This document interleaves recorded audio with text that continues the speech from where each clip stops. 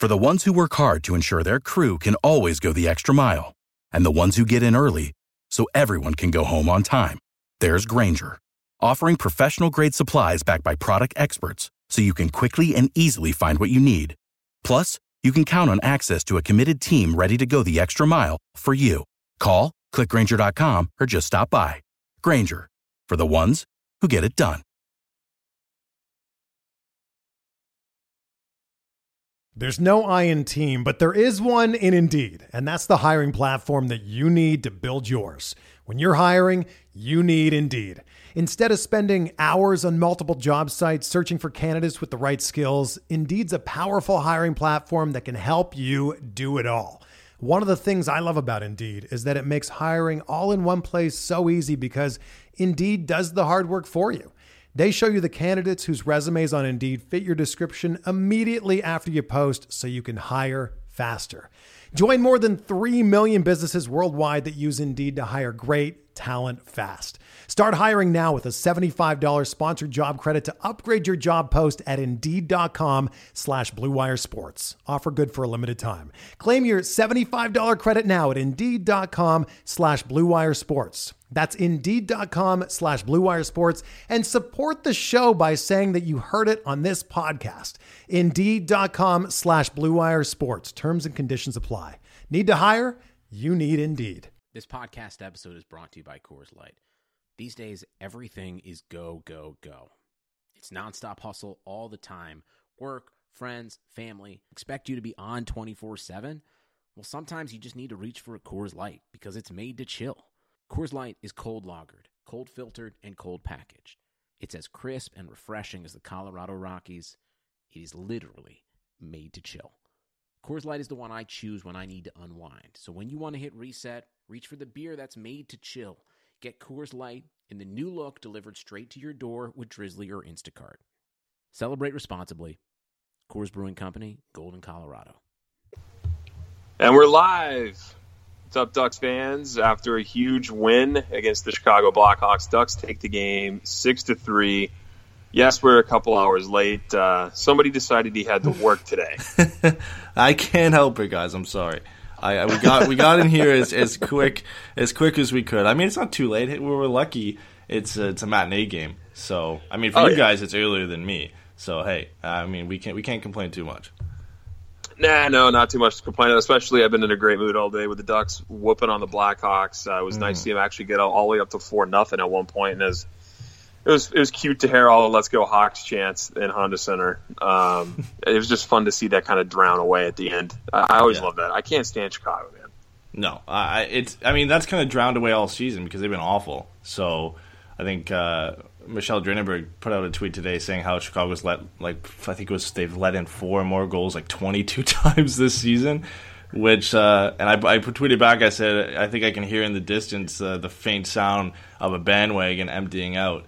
So that's what it seems like in Chicago. I mean, they still travel well, don't get me wrong, and there's still some hardcore fans, but kind of feels like that dynasty is ending with this season. Those fans that are hanging around and are true fans, they understand the team, they understand the sport, they understand what it takes to win. Yeah. My buddy Craig lives in Chicago, and he and I were texting today, and I was like, it's unbelievable there's people calling for Bowman to get out. It's like, you have 3 Stanley Cups. Yeah, that's pretty in bad. a decade. What are you talking about? What are you talking? Would you not understand what it takes to win? Yeah, eventually it ends. It's just what happens. Yeah, and you can even ask for anything more than what they've had. I think anybody would be happy with the success that they've had over the last few years. I mean, it's just insane. I mean, they were talking about being a dynasty team, being one of the best teams in the history of the National Hockey League, and now people are kind of jumping ship saying, oh, fire Bowman because we're losing. Well, I mean, it's going to happen, especially when you sign Taves and Kane to long-term deals, which, I mean, I guess they're worth it, but it makes it difficult for you to really do anything.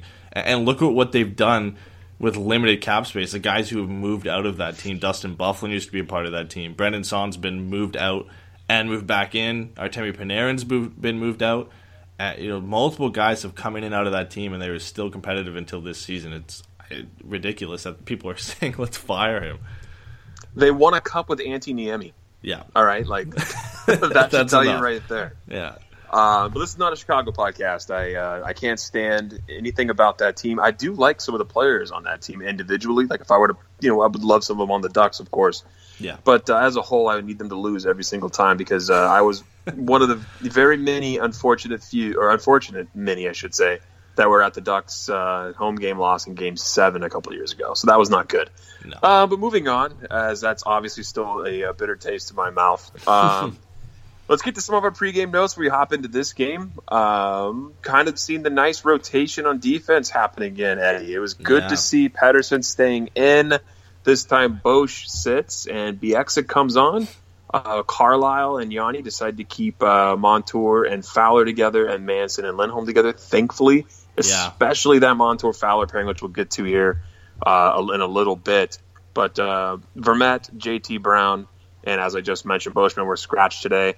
Derek Grant slots in on that fourth line with Chimera and Kelly. That line was effectively awful today. I don't know what it was, but that was not a good line. They're fast. They brought in for speed, right? They're not supposed to be bad. So, I know your fourth line, classically the fourth line was just like your grinders and fighters, like the goon line, right? Yeah. They go out and they're the checking line. But nowadays, in today's NHL, you got to be able to roll four lines. You got to have a skilled fourth line, because if you have the grit and like the goony type of fourth line, and you're going up against another team's skilled fourth line, that's an easy matchup for that team any day of the week. Oh, exactly. And that's why it's not a bad idea to bring guys up, from your AHL team and slot them in on a fourth line. Yeah. Why not put skill across the lineup? So many teams just don't trust their young guys. But anyway, Grant, Chimera, and Kelly, hope we see less of you. I don't know how much. Grant had a good game last game, but then in getting slot with Chimera and Kelly, I guess it's a little different than playing up with the big boys. Yeah, exactly. But we talked about how he kind of just gets thrown in any spot where a guy gets hurt. So now he goes on the fourth line because obviously gets off his back and he doesn't get put on the first line. We saw him throughout most of the season on the second line with Silfverberg and Cogliano. So he's just that guy for this team where we kind of just put him wherever he needs to go. He had a good game today, so I can't complain. And you don't really expect him to be a first-line center, so it's hard to be too harsh on him for what he did last game. No, man, it's just interesting the way that all works out, though. Honestly, yeah. The other good news go ahead. Sorry. No, I was gonna say, it's interesting the role that he's had, because I don't think anybody's expected him to be a big piece of this team. He's definitely been better than anybody could have imagined he would be. I thought he would still be around even in the lineup at this point in the season. He was one of the leading goal scorers early on, right? Yeah, he was a key part of this team. So. Yeah, exactly. Well, it's we talked about last show, too, that we would think he's going to be around. Yeah. The other good news, too, is Gibby gets another start, so that's good. He's healthy. No one hurt him last game, so he goes into this game just as injury-prone as ever, but he made it through all three periods in this game, too. I'm being sarcastic, of course. Of course, I want him to be healthy and playing. It's just there's so many people out there expecting to be hurt. Myself included. Any little bump, you kind of just like, oh, come on, please. Yeah. But he came up huge in this game. A couple of massive stops, and we definitely got to talk about Gibby at the end of this too, and his candidacy for a Vezina, as you and I have talked. It may sound like we're being homers, but honestly, that guy's been playing lights out. Yeah, and I don't think he's in the primary discussion, but when you hear, especially where I am, it's a lot of Toronto Maple Leafs news. So you hear a ton about Freddie Anderson and people saying that he should be in the discussion for the Vezina. And I think if you consider Freddie, there's a big list of other guys you can consider, and John Gibson is definitely a part of that. The way he's played this season, his numbers really back that up. I think the only thing that you can kind of look at, and unfortunately that seems to be not the sole determinant, but a big factor in the Vezina, is wins. And I think that's where he's kind of lacking. But you can't, that's team-based, a lot of it. So I hope they're moving away from that, because I think Gibby definitely is in the discussion. It's going to be hard to bump out Rene or Vasilevsky, but you got to give him a little bit more credit than what he's getting right now. No, absolutely. But the Ducks did rely on him a bunch in this game. Let's hop into the first period here. The Ducks, with the first power play of the game in the first period, it was a new look that we haven't seen before, at least not that I can remember in any recent memory. Fowler and Montour at the points, Getzlaf down low with Henrique and Raquel, and that looked beautiful and made the power play dangerous, and they would convert on it with Raquel getting his 27th on a really pretty give-and-go feed with Getzlaf there down. Basically made it 2-on-1 down low, and Raquel was able to zip it home right through the wickets of Forsberg. Yeah, and I mean, it's nice to see them changing things up on the power play. Obviously, it worked out on this occasion, and you know, for Raquel and Getzlaf to have this chemistry this year, it's been a revelation for the Ducks to have them working so well together, and now obviously translating into the power play in this game. But how many times in the last few games have we seen these types of plays from Getzlaf and Raquel, and it usually leads to the puck in the back in that for Raquel. I mean, this is his 5th goal in his last 3 games, so he's hotter than pretty much anybody on the Ducks right now. And you know, we had a lot of people who picked Raquel as the Ducks' first goal scorer in the Forever Mighty 3 Stars leaderboard, so I think a lot of people were happy that he ended up getting the first goal. I mean, I know I was. It's just like, get the puck to him. I mean, he's got the hot stick. You got to give it to him. But then we lead right after that goal. The Hawks get a huge break. The puck gets tied up with a ref. It creates a scoring chance for Kane and Saad.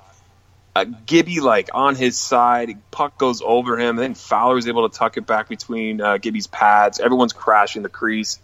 And everyone takes a collective deep breath as these Hawks all of a sudden would just turn it on at moments in this game. And that was one of the moments that everyone was kind of just, please stay out of the net, please stay out of the net. Well, they've got the talent to really do that. I mean, they haven't played well consistently this season, but they still have those guys in the lineup where they can, for brief spurts in games, take over. And we saw that, when the Ducks were coasting, when they were up 4-0, Chicago just took over the game and made it difficult for the Ducks. And we saw it at this point, too.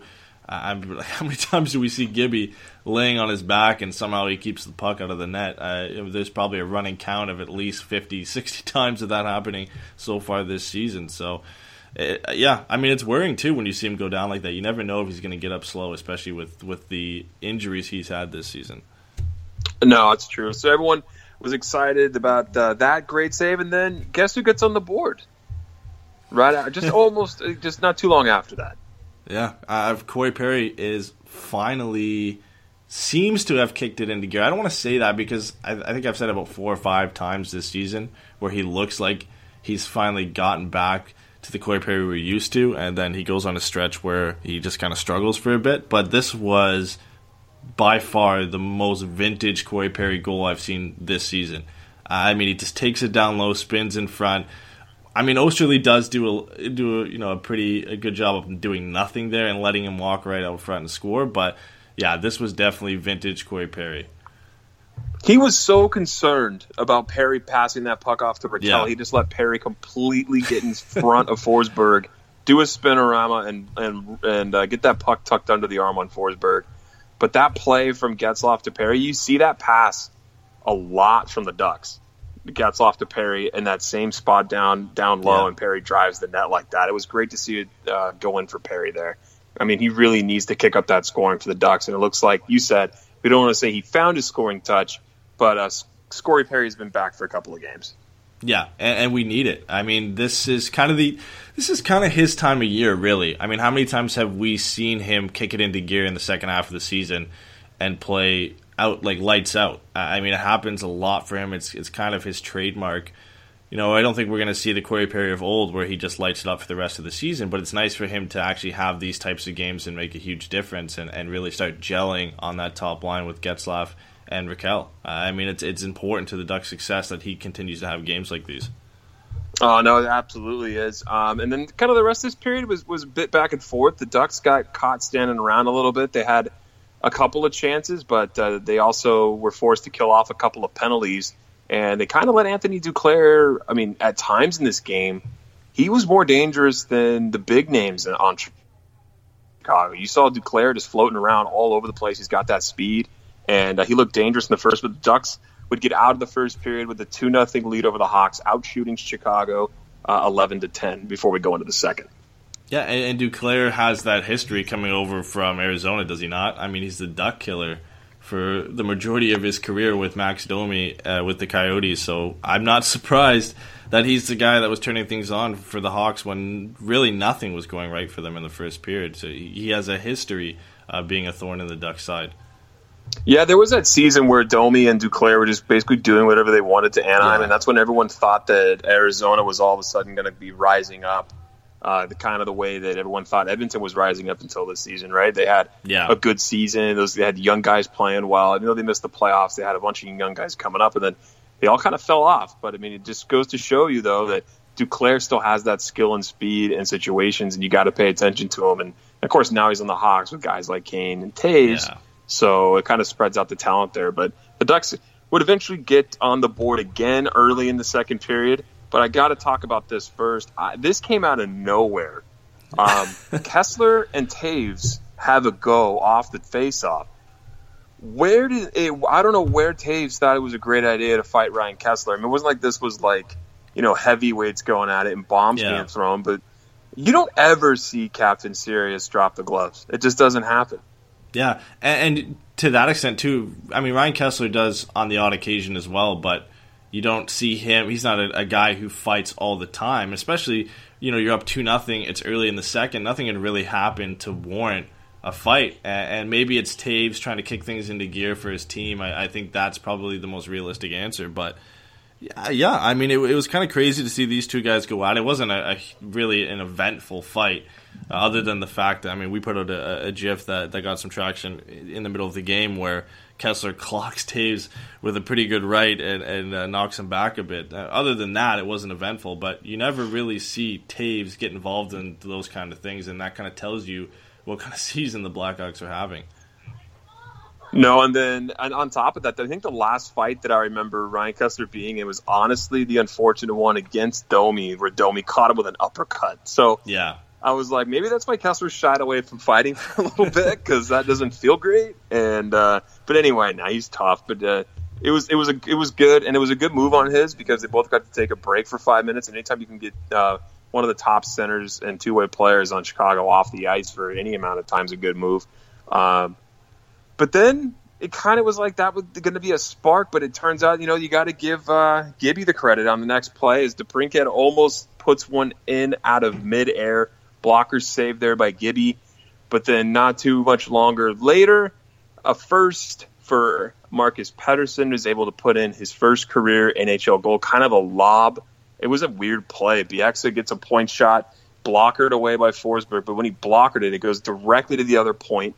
And Derek Grant in front. You couldn't really see if it would touched him, but I guess on several replays, I think it didn't. It might have clipped a Chicago defender, but Pettersson's goal made it 3-0 Anaheim.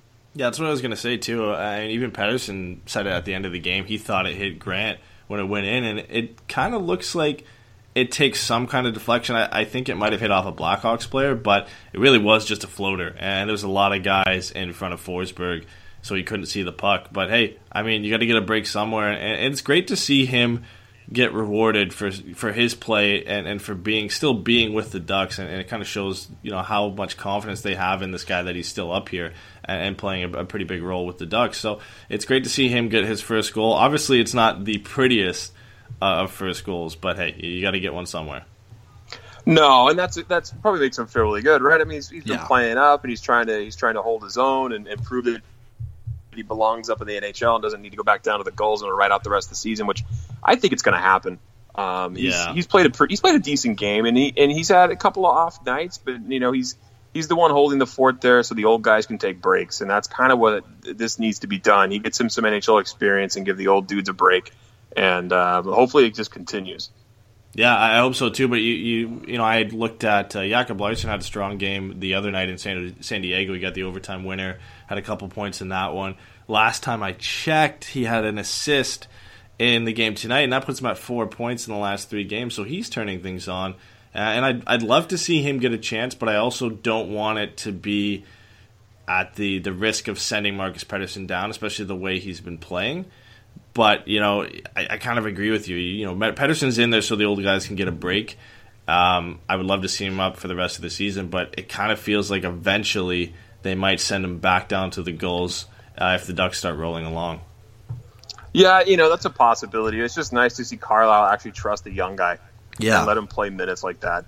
Not much going after that goal by Pettersson until Silverberg, baby, gets on the board. The guy we've been talking about has been snake bit. He puts the Ducks up 4-0. It was a great keep by Derek Grant, gets behind the net to Cogs. Cogs picks it up, throws it to the slot. And then Derek Grant, as much as he didn't play well in a fourth line when he was out here on this shift, ties up Saad's stick. And everyone got caught kind of puck watching in the slot for the Hawks. Silverberg gets time to go top shelf. And Grant's looking good so far in this game, though, with 2 assists.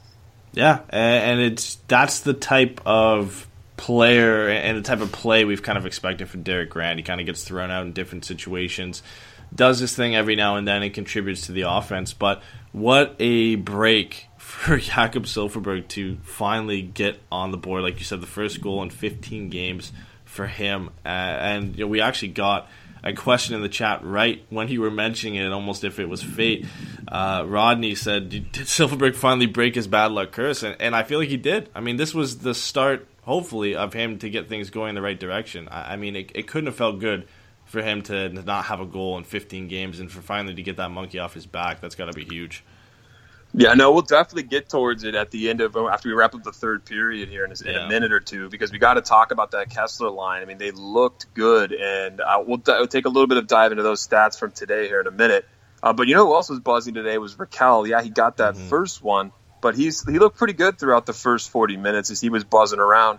But you know what ended up happening here is the Ducks just get caught not playing hockey. They get up 4-0, and we've seen this before. The Ducks in the second period, where they kind of sit back, and they were letting the Sharks just take it to them. It was a dangerous game the Ducks were playing. I mean, up by 4 is usually a safe place to be, but I mean, in the NHL, that's too early in the second period just to kind of hop back and hope nothing happens.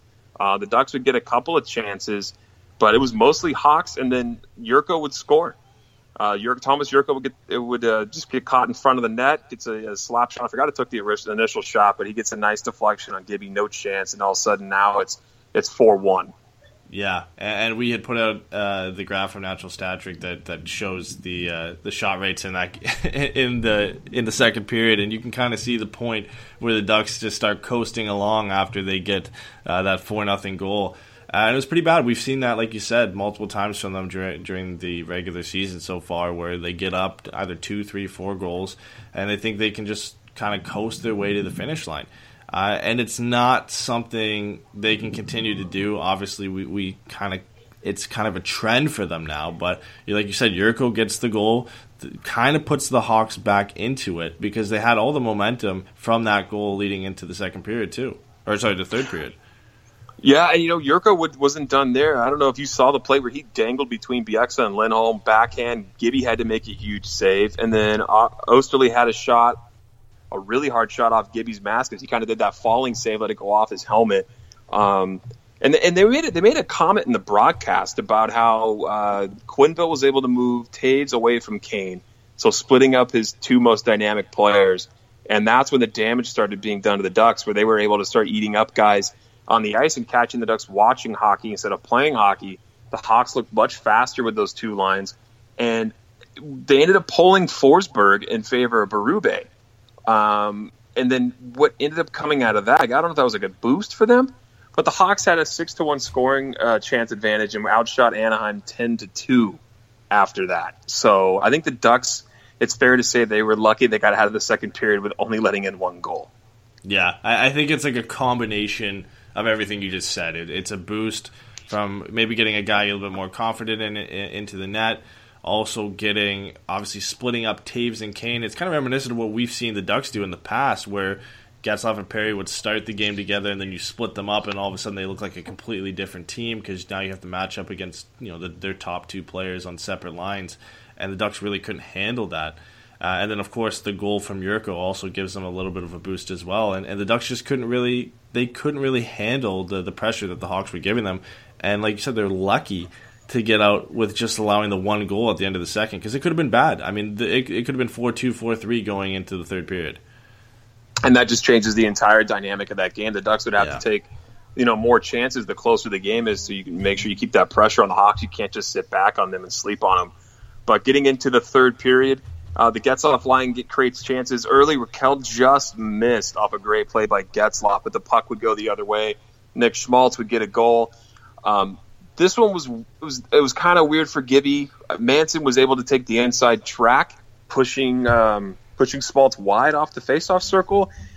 But Gibby just kind of, I don't know if he misread it or misplayed it. I mean, everyone makes mistakes. He just didn't have his stick in the spot, I guess. He goes right between his legs and in the back of the net. Now it's 4-2 Ducks.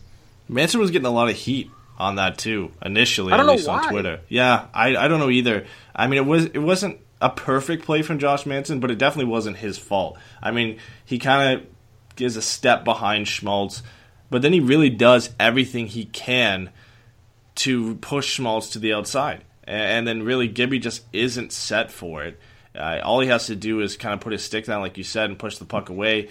Wasn't really 100% prepared for the shot that Schmaltz was going to put off, and goes 5-hole. I mean, if you're going to blame anybody, and it's tough the way Gibby had played, leading up to this point and all game, to blame him, but that's one he really has to have. And I'm sure he's looking back on it, and he realizes, I mean, he has to have that one. Yeah, I don't know why people would blame Manson. It's like, Gibby's been carrying this team so much. This team's up 4-0 or 4-0 and 4-1, and then Gibby had nothing to do with that first goal. And then the second one, it's like, yeah, your great goalie can make a mistake. Like, it's okay. He made a mistake on the play. Maybe he should have had it, but I mean, it's hard to blame Manson in that position. I think he did everything he could. Then the Ducks just really took a beating after that. In between their next goal, they ended up letting the Hawks pour the pressure on. They were hardly able to get any chances, and then Kasha with a great slap shot that Berube was able to block her away. But then all of a sudden, magic happens for that Kessler line. Silverberg scores again. Kessler throws it in off the half wall, tipped on net by Cogs, and it was kind of like a mess in front. Silverberg gets a stick on it, and all of a sudden it's 5-2 Ducks. And this is what this line is been good at in the past, is just getting pucks in that, sending bodies there, and cleaning up rebounds, just playing dirty, messy hockey in front of the net. And we hadn't seen that a lot from them this season. They were great in this game, and like you said, we'll get into it a little bit after we break down the rest of this game. But it was great to see them get on the board, and especially, again, Silverberg getting his second goal of the game. Hopefully this is a huge boost for his confidence. But it's important that this line continues to do this, because we haven't seen this type of play for them in a long time, and there hasn't really been a game where they've stood out as the Ducks' best line. I think this is one of the first times since at least Christmas that this line has stood out and been the Ducks' best line in a game. It was since Kessler's been back from injury. Pretty much, and he's still injured. You can't even say he's 100%. I mean, he's playing hurt. That's well documented, well known. He said it himself. It came together this game for them. And the funny thing about this goal, before we move on from it, is Coach Q decided to call a review for goalie interference. But I had to think, and I was thinking it was funny, because I was thinking, like, there's no way he thought that was goalie interference. He's just trying to, like, the way they call interference in the NHL, so you might as well just roll the dice, and you're already losing 5-2 if this goal counts. So whatever, you get a break, and maybe you can try to recoup your team a little bit and win small battles along the game, along the rest of the game, so this thing's not a total loss for him. But I mean, because I knew right when they overturned his review, he didn't even care. He didn't yell. He didn't ask for an explanation. He's like, all right, whatever. You guys next out. It's like he's like, why not? Was like, why not? Yeah, exactly. I mean, there's a huge difference between being up 5-2 and 4-2. And I mean, I guess I can quote Bieksa when he was in the interview. I mean, it's one goal, but if you're still up 4-2, if you win the challenge, you're within one goal from making a 1-goal game. It's a lot tighter, but 5-2 is almost impossible to come back from at that point. So, yeah, you might as well throw it out there, hope that they can get some kind of call going their way. Because, Silverberg was in the crease. He was close enough that you might as well make the call and leave it up to the refs, leave it up to the situation room and hope you get the call. But, yeah, I don't think he thought that it was going to go his way. He's just kind of throwing up a prayer. Yeah, and he has to at that point. But, I mean, it was just funny the way that all turned out. I mean, but the way NHL's been calling it, I mean, we've seen it go like, what? And then, like, wait, okay, that's definitely a goal, and then they pull it back. But anyway, that's another story that I'm sure I'll rant on eventually on this podcast when the Ducks have an issue coming up with a review that overturns a goal from them, and I'll go ballistic then. But this went their way. There's no need for me to freak out. Silverberg with 2 goals on the night after I think he only had 1 in his last 10 or 12 games. Yeah. So that was good for him, as we've been talking about that line. The Ducks still decide to stand around a bit. Chicago's still getting chances at this point. Gibby had to make another save on Osterley when he was deep in his net, which is always dangerous. But then this thing just happens again for the Ducks. They get another goal, and this one was freaking beautiful, man. It was just classic tic-tac-toe passing, Getzlaf to Fowler. Fowler in the slot, instead of shooting from a prime scoring angle, he's able to feed the puck over to Perry. And then Berube makes an insane save on Perry's initial shot, but Perry was able to roof his own rebound, and it would make it 6-2. And at that point, it was all but over. Yeah, I couldn't believe Berube even got back to make that save, because that play, I don't think anybody saw that coming, really. And it's typical Getzlaf and Perry, the plays that they make. But, I mean, Fowler made a great pass to the back post to get it to Perry in the first place. And, I mean, that's a goal if Perry elevates that off the first shot, but you can't discredit the save that Berube makes. But good on Perry getting to those areas, being able to get the rebound and put it home, and he really looked like, just like Silfverberg, that the confidence was there in this game. And there's no guarantee that continues over, but how big would it be if this was the game that kind of gives Perry and Silfverberg the confidence to just have a great end to the season? Because that's what the Ducks need. These are the two guys, I think, that have been most underwhelming for the Ducks offensively so far this season, and to have them both firing on all cylinders into the playoffs would be huge. Absolutely. We talked about the matchups coming up, and they could definitely use this on Tuesday against Washington, and more importantly on Thursday against Nashville. That's going to be the toughest go this week. So let's hope that continues to happen. But to wrap up the third period, Schmaltz would get his second of the game. Manson, I originally wrote in our notes that Manson fell behind the net, but upon further review, he was tripped behind the net. And then the puck went over to Lindholm. Lindholm mishandles the puck. And then it was a tic-tac-toe play for the Hawks. An easy goal for Schmaltz on the far side of the net, all alone. And that would put the end to it. The only other exciting thing that happened after that was Perry missed an empty net, but he shot that from like 150, 160 feet away. Ducks would get the win. A big win for the Ducks as it puts them back into third place in the Pacific Division. In the playoffs right now, yes, we have a long way to go. Yes, everyone's still close, but they needed those 2 points. And it was great to see the team come together and take advantage of the Hawks, who are on the second half of a back-to-back and really struggling this season. These are the games you have to win. So when you play the really, really tough ones, if they're close and you lose, it's not as painful because you're winning the ones you're supposed to. Yeah, and it's big points in the standings right now. I mean, all wins right now and all points the Ducks pick up are huge. But LA lost last night against Chicago, so now the Ducks with that win have the same amount of games played as LA and are 1 point up on them. And if San Jose continues to play the way they are tonight against Columbus, they're going to lose. The Ducks are only going to be 1 point behind San Jose with no games in hand for either team. So that's huge. I mean, they've made up a lot of ground, I think, on San Jose over the last pretty much since Christmas, and caught back up into the race, and now they're solidifying themselves really in that third or second spot.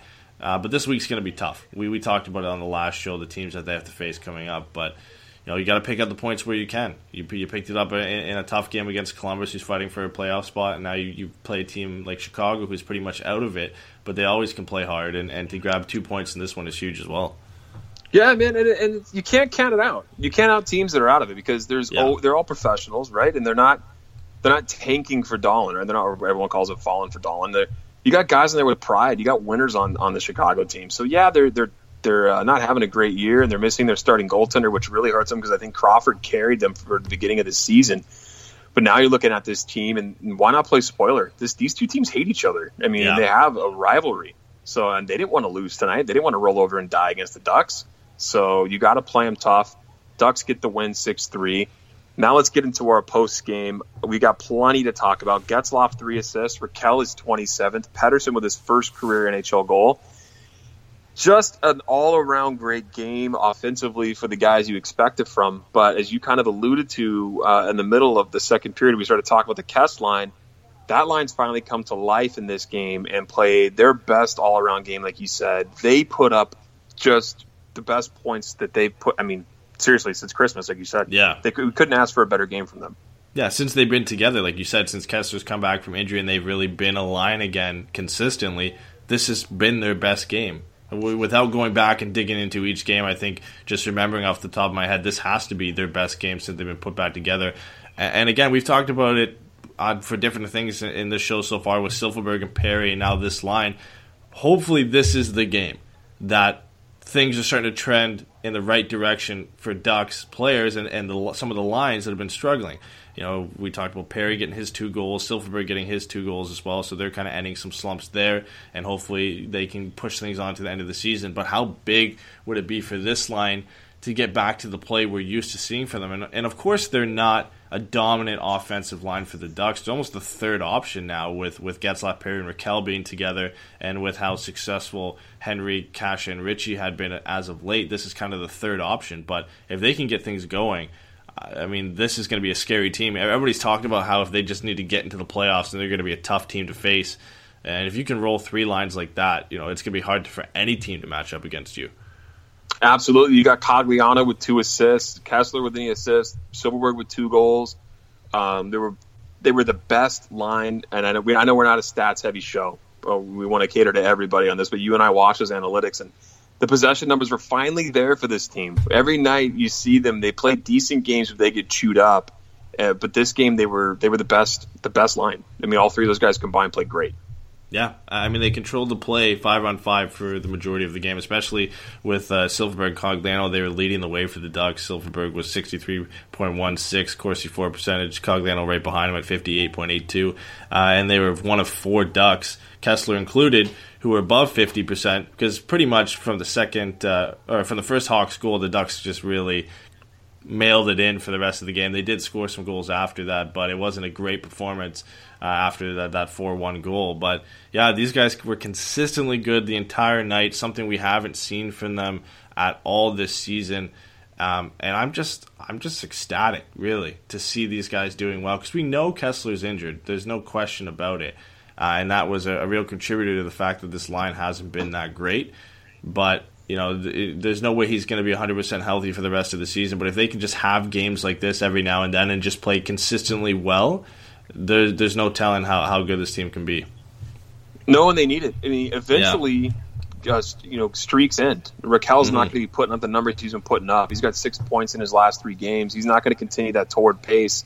And when that Getzlaf line is able to be shut down, which is going to happen less often than not, right? I mean, they're going to be dominant more on more nights, but there's going to be games where they're not putting the puck in the net.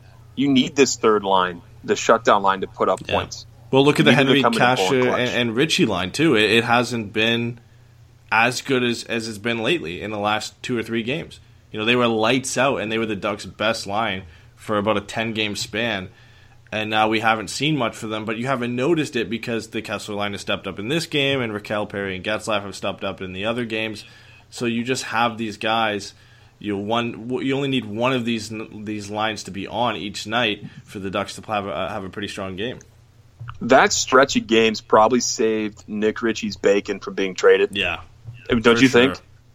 I mean, regardless if he wasn't going to be dealt at the deadline, I've heard 0 rumors of him being on the block, but he could be traded in the summer. Like, all that could still happen. He's an RFA, but I really felt like him gelling finally with players on this team and being consistent like that, it probably really saved his season from being up in that position. You agree, or do you think I'm stretching there? No, I agree, because you had brought up to me before the trade deadline, everybody was ripping on Richie, saying to trade him and whatnot. And I was among some of the people who were saying that. But then, you know, you looked at the numbers he was putting up over his last 10 games at that point. He was second on the Ducks in points. He had like 10 points in his last 14 games. Arguably, you know, a lot of them were secondary assists, but still he's getting in positions to create offense. And I think he saved himself. I think he probably took him out of the discussion to be part of any significant deal. And I think he really, earned himself a little bit of leverage come his contract discussion. Obviously, he's not going to command a lot, but he kind of put his name in the mind of Bob Murray and keeping him a part of the Ducks for the future. Absolutely. Now, let's talk about our Vezina candidate from Southern California, because no one else is talking about him, so we might as well do it. John Gibson, injury-prone, sure, and prior to the season, people call him lazy and relying too much on his athleticism rather than being positional and squaring up to shots. But he did that off-season training in Vancouver. He really tried to straighten his game out. He started looking really good. Then obviously we know all the injury issues that have happened. Is it just because the market that he's not being talked about? Because let me talk to you about some of the statistics that have been that I've been looking at, and obviously you have, because you and I are big proponents for him being in the conversation. He's 5th in the NHL in high danger save percentage. Now, for those who don't know, that's basically the center dots in front of him in the circles and down to the crease where he's saving pucks. He's 4th in the NHL in save percentage in general. He's faced the 9th most shots in the NHL, and he has the 7th best save percentage 5-on-5 at .927, which means, guys are playing 5-on-5. He's stopping 92% of the shots, almost 93% of the shots. Those are outstanding numbers on a team that was missing the majority of its best players for a lot of the season. Why is he not in this conversation? I mean, is it because it's Anaheim, or is it because he's not? I don't have another reason. I think it's a mix of a couple things, and I think you don't want to always say it, but I feel like it is because he's in Anaheim to some extent. He's been outstanding for pretty much the entire season, other than, of course, when he's been injured. He's had a couple off games here and there, but his numbers are still putting him top 10, even top 5 in most of the categories for goalies, and it's hard to not include him in the discussion. I think there's obviously two front runners in Vasilevsky and Rinne, but Tampa Bay is not a big market essentially either, and Vasilevsky is getting a lot of recognition, deservedly so, for what he's doing in Tampa Bay.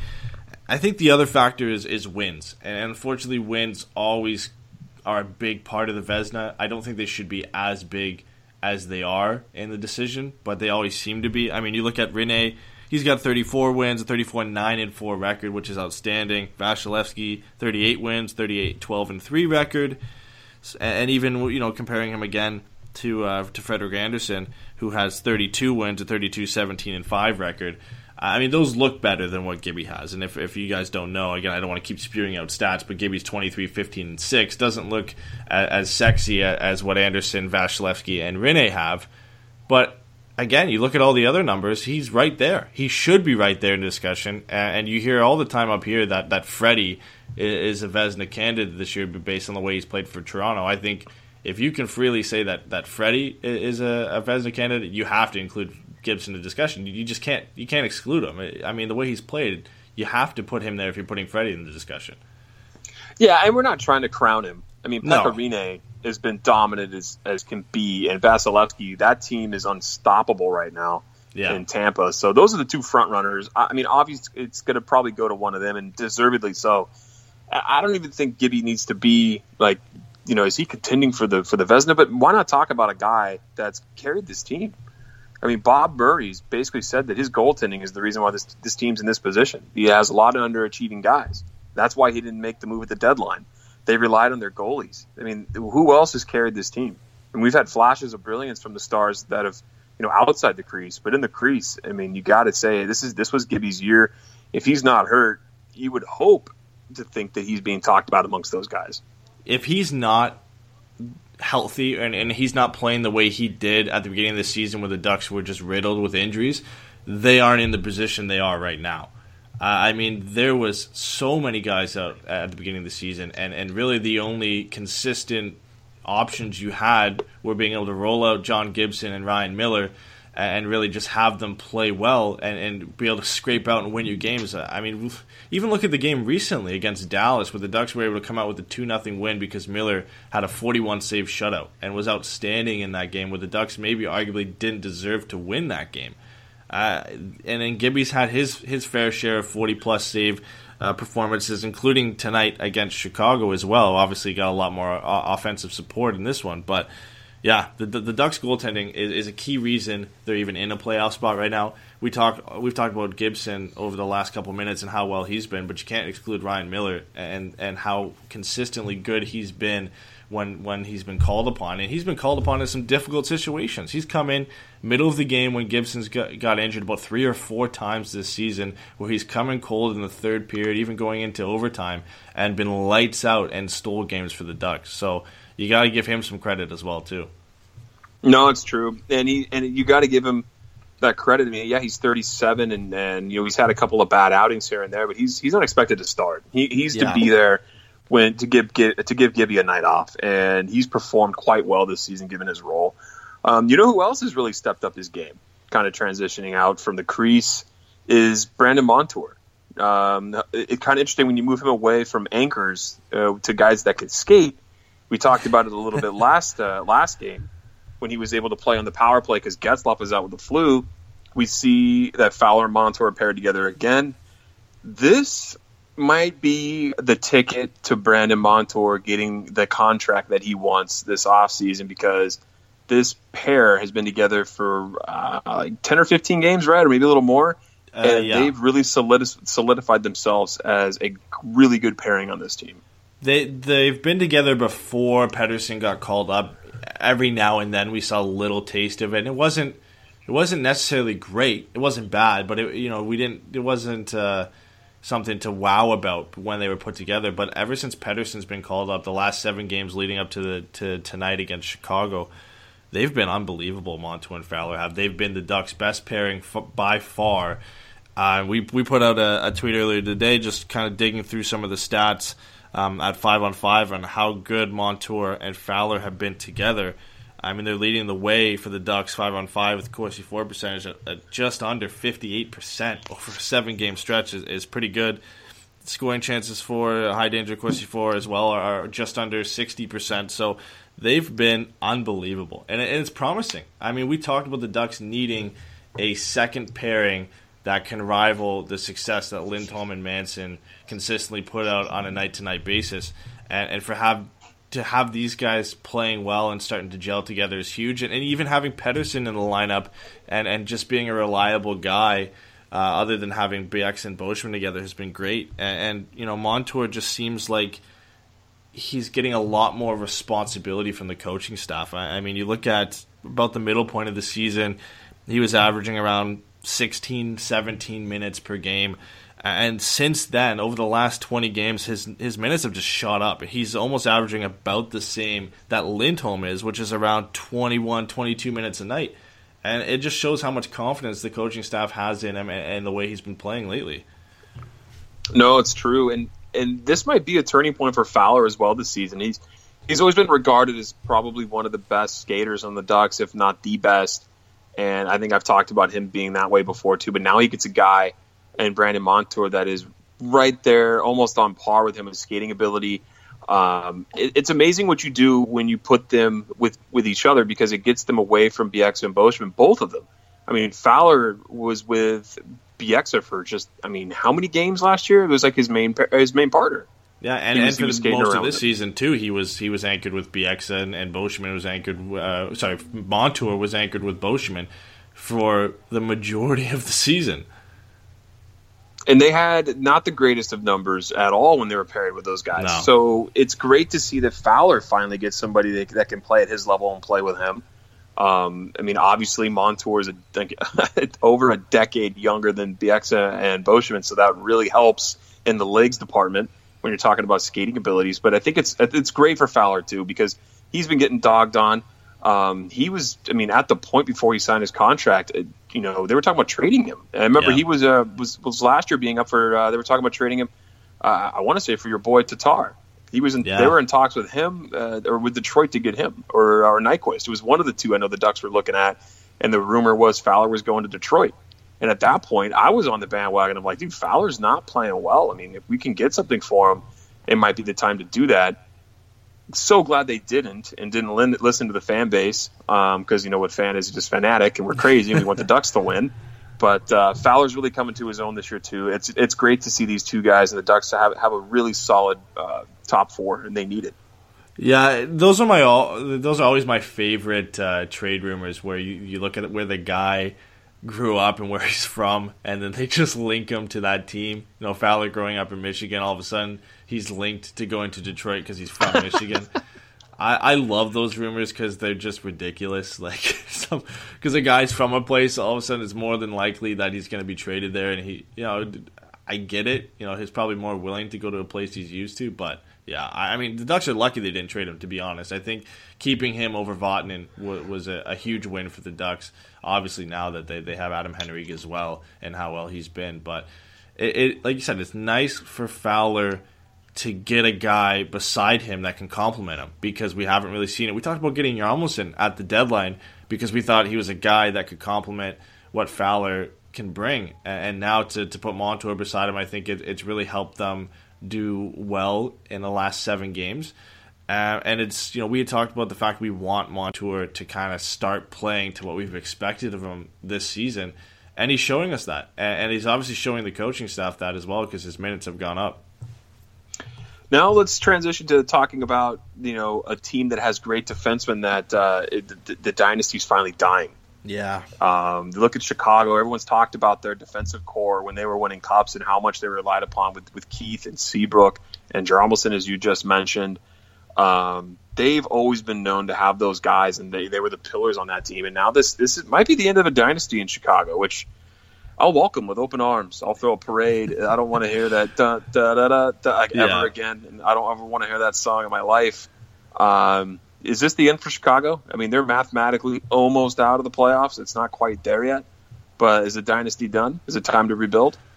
I don't think it's time to rebuild. I feel like this team always finds a way to be competitive. I mean, we thought it was done, and then all of a sudden they're able to bring Artemi Panarin over, put him with Patrick Kane, and they just light it up together. They're one of the best duos in the National Hockey League, and of course Panarin's not there anymore, and I think they've probably lost that trade. No, not trying to be harsh on Brandon Saad because I think he's a great player, but he hasn't lived up to what they thought he would be, and that was a hockey trade.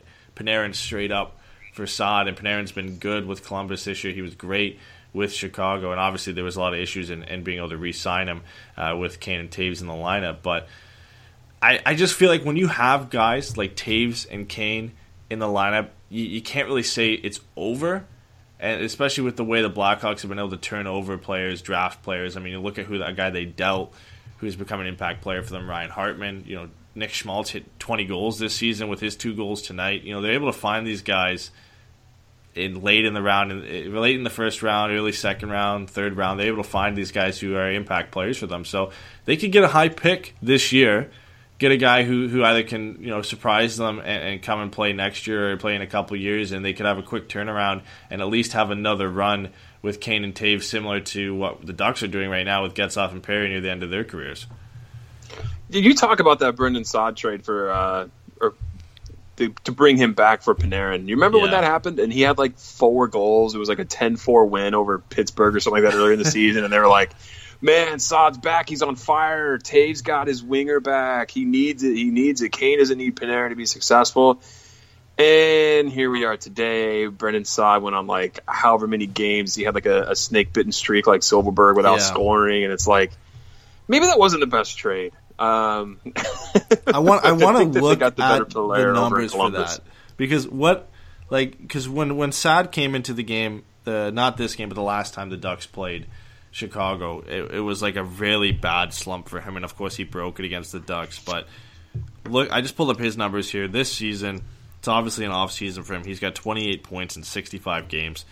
He had 53 in each of the last 2 seasons before that, 52 in the one before that. So he was like consistently a 50-point guy, pretty much not more than that.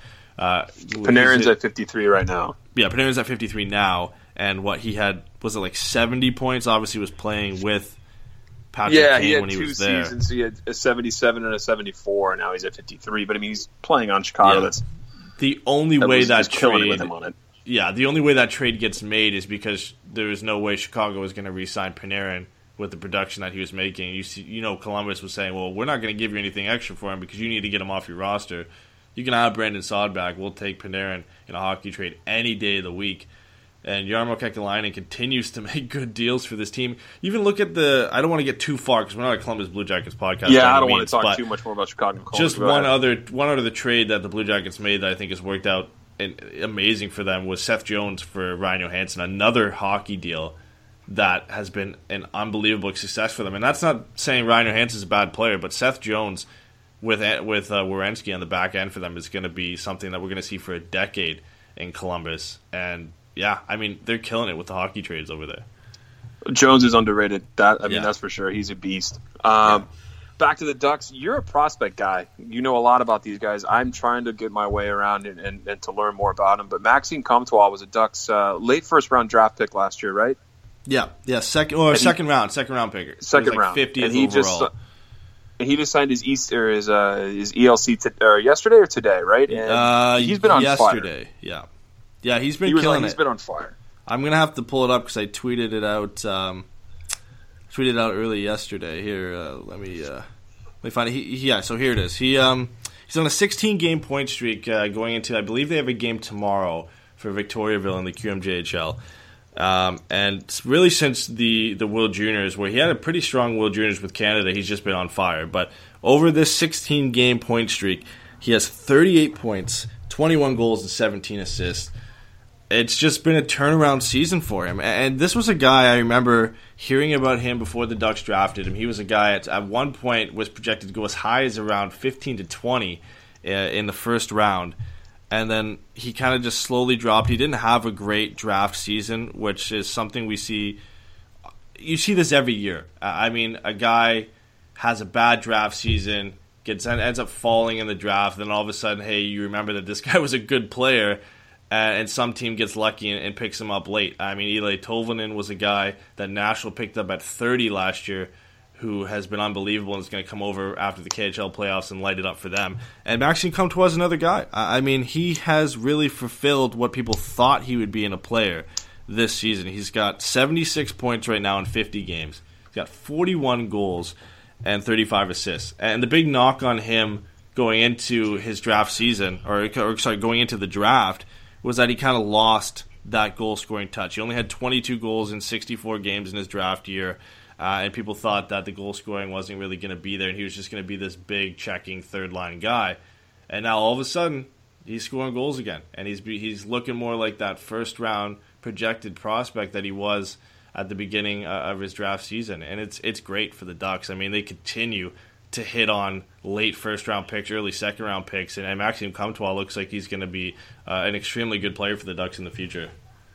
It was good to see him come back. What I remember him from most recently is getting, sucker punched in the QMJHL. Yeah, and that guy got banned for 15 games. I think it gave Comtois. He got a concussion from it. I was like, oh boy, that's not good, because they were pretty high on him when they picked him up. So good to see he's on fire, and he's got no lasting or lingering issues with that. But that was one of the things that I remember seeing about him over the summer, or earlier this season rather. Yeah, and it's really just been, I mean, he's probably the biggest riser on the Ducks prospect list. I mean, everybody's high on Sam Steele, and deservedly so. The season he had last year was just unbelievable. I mean, he was CHL Player of the Year. He was arguably one of the best players in that league. I mean, he won the MVP of that league, so I guess he was the best player in the season he was snubbed from the World Junior Canadian team that year as well. And he's quietly had a pretty good season as well, but Comtois has to be the guy who's just kind of come out of nowhere, essentially, and really solidified himself as probably a top 3 prospect along with Sam Steele and Troy Terry. And it gives the Ducks a lot of options moving into the immediate future. I mean, we talked about in the last show how the Ducks aren't really looking at a rebuild in the next few years. They're more looking at a retool, because they've got all these guys that they can come up and put in their top 9 and plug in and have a pretty strong team. The only thing they really have to do now is get either hit on a late first round pick and replace a guy like Getzlaf and Perry, which is extremely difficult to do, or have a couple losing seasons where you can get some high picks and replace them. But they're doing a really good job right now, at least bringing in these young guys who can fill in the top 9. So let's talk about how they're going to fare out the rest of this year. They got that young group coming up, but this is the group that Bob Murray expects a lot out of to try to take a cup run here between this year and next year. If the playoffs started today, you're looking at the Western Conference. Vegas plays Dallas. Ducks play Sharks, which would be a good one. Preds get the LA Kings, which I'm happy about because I hate both those teams. So knock each other out there, boys. Let's hope it goes 7.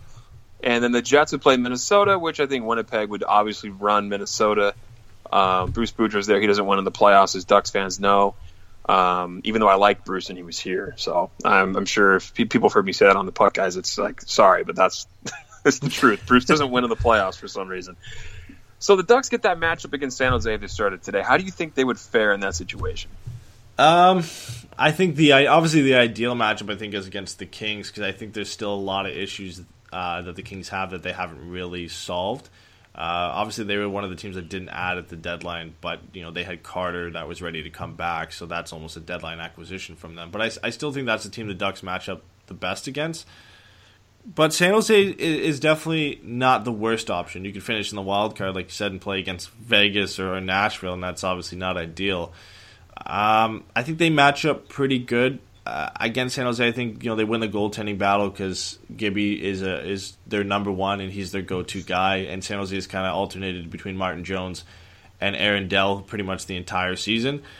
But it's tough. I mean, San Jose adds Evander Kane, makes their top six that much better. Brent Burns is kind of alternating between defense and forward right now, which is never a good thing when you don't really know where he's going to play. But, it's going to be tough. San Jose and Ducks always play close, tight games. It's probably one that goes 6 or 7. But I think it's a winnable series for the Ducks, which is something you wouldn't have said even 2 months ago. No, and looking at their season series, I mean, granted the Ducks had injuries. 3 of them have gone to shootout. The Ducks won one of those in a shootout back in November. And then back in January, the Ducks lost 6-2, but it was one of those games where the Ducks played really, really well in that game. And San Jose made the best of their chances and scored. I think the Ducks would fare pretty well against them, but that Evander Kane is kind of like the X factor coming in because we discussed before, he's got some off-ice issues, but that guy can be dynamic. I would be really interested to see how the Ducks would play against the Kings as well. I think that would be my target just because they need a revenge series too, and I think that would be one hell of a battle. And to be honest with you, that's the best rivalry in hockey, and if we're deprived of that this season, I'm going to be really sad because it's just so much fun to watch that hockey. And the Ducks, man, if you get the John Gibson you're getting right now in the playoffs, they beat the Kings. That's how I feel about that. The Ducks are rolling pretty well right now. I'd be pretty confident they win that series. Yeah, I would be too. I mean, the Kings have a lot of issues, I think, on their blue line, and really all they did to address that was bring in Dion Phaneuf, who hasn't been awful for them, but other than Doughty and Muzzin, it kind of falls off from there. Alec Martinez really isn't a solid option for them anymore. And then you've got Derek Forbort, and then obviously Dion Phaneuf, that kind of plug-in holes there. So there's a lot of issues on the back end for them. I think they're kind of a slower team. They're still that kind of big, slow team. They've transitioned a bit from that, but it's hard to get away from that when that's been your bread and butter and what's won you Stanley Cups, and you've got those guys there long term. So it's hard to get away from that. I think that's hurt them a bit, and at times, goal scoring has been a real struggle for that team, as has been for the Ducks as well. But there's still some threats. You got Carter, Kopitar, Toffoli, Pearson when he's on his night. But yeah, I think if you had to pick a matchup right now between San Jose, either Nashville, Vegas, or LA, I think you want to face LA in the first round. But San Jose is a second option where I still think the Ducks have a good chance of coming out of that series with the win. I agree. So, do we got any questions in the chat there for us before we wrap? We don't, and I unfortunately think it's because we're doing this so much later after the game. We had the question. Oh, no, absolutely. That I thought I would kind be of like, answered. do we have anything? Yeah, maybe we have one or two. We had it's all the your one fault, man. from you and your work. Yeah, I'm sorry, guys. Next show will be live right after the game, which would be Tuesday against Washington. So it's a late game. It's a home game for the Ducks, so we'll be live at the same time we were for the game against Columbus, which will be nice. It'll be nice to go live right after the game. It's hard to kind of pull people in a couple hours after the game, where the emotions from the game have worn off. People are kind of cooling down for the rest of the night. So we had one question. We kind of answered it from Lord Rodney Strong in the Spreaker chat. We can bring it up again if you want, but it was he said, did Silfverberg finally break his bad luck curse, and can we see a reversion to the Silfverberg we're used to seeing?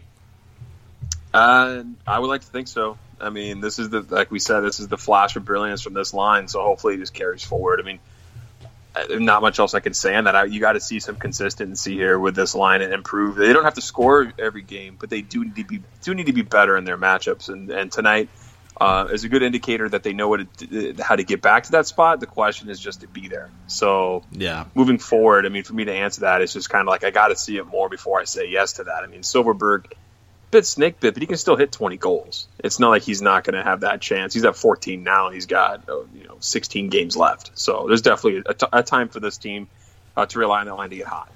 We talked about how he was streaky too on the last show, and for me to believe that he's 100% back, I'm going to need to see some consistent play on him from a night-to-night basis where, he might not be scoring every night, but he's at least contributing to the offense. And, yeah, it's great for him to have a game like this where he scores 2 goals and looks like the player we're used to seeing from him, or at least when he's on his night. But he's got to do this consistently for me to believe that, he's going to be the Silfverberg that we're used to seeing from the past when the Kessler, Silfverberg, and Cogliano line is firing on all cylinders. So, yeah, it's like I said, it's nice to have one game, but they're going to need to continue to do this for the rest of the season and heading into playoffs for me to really believe that he's back to playing the way we're used to seeing.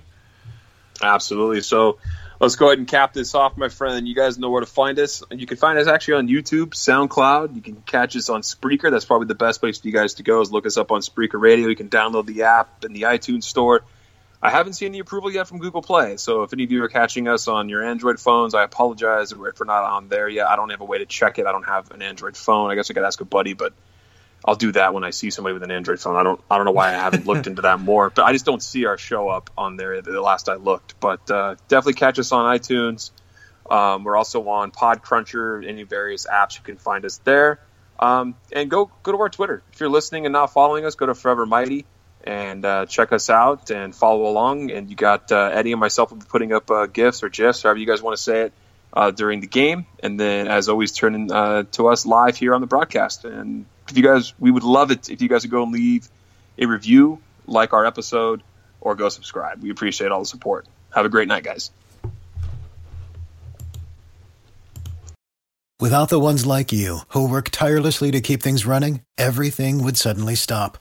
Hospitals, factories, schools, and power plants, they all depend on you. No matter the weather, emergency, or time of day, you're the ones who get it done. At Grainger, we're here for you with professional-grade industrial supplies. Count on real-time product availability and fast delivery. Call, click Grainger.com, or just stop by. Grainger, for the ones who get it done.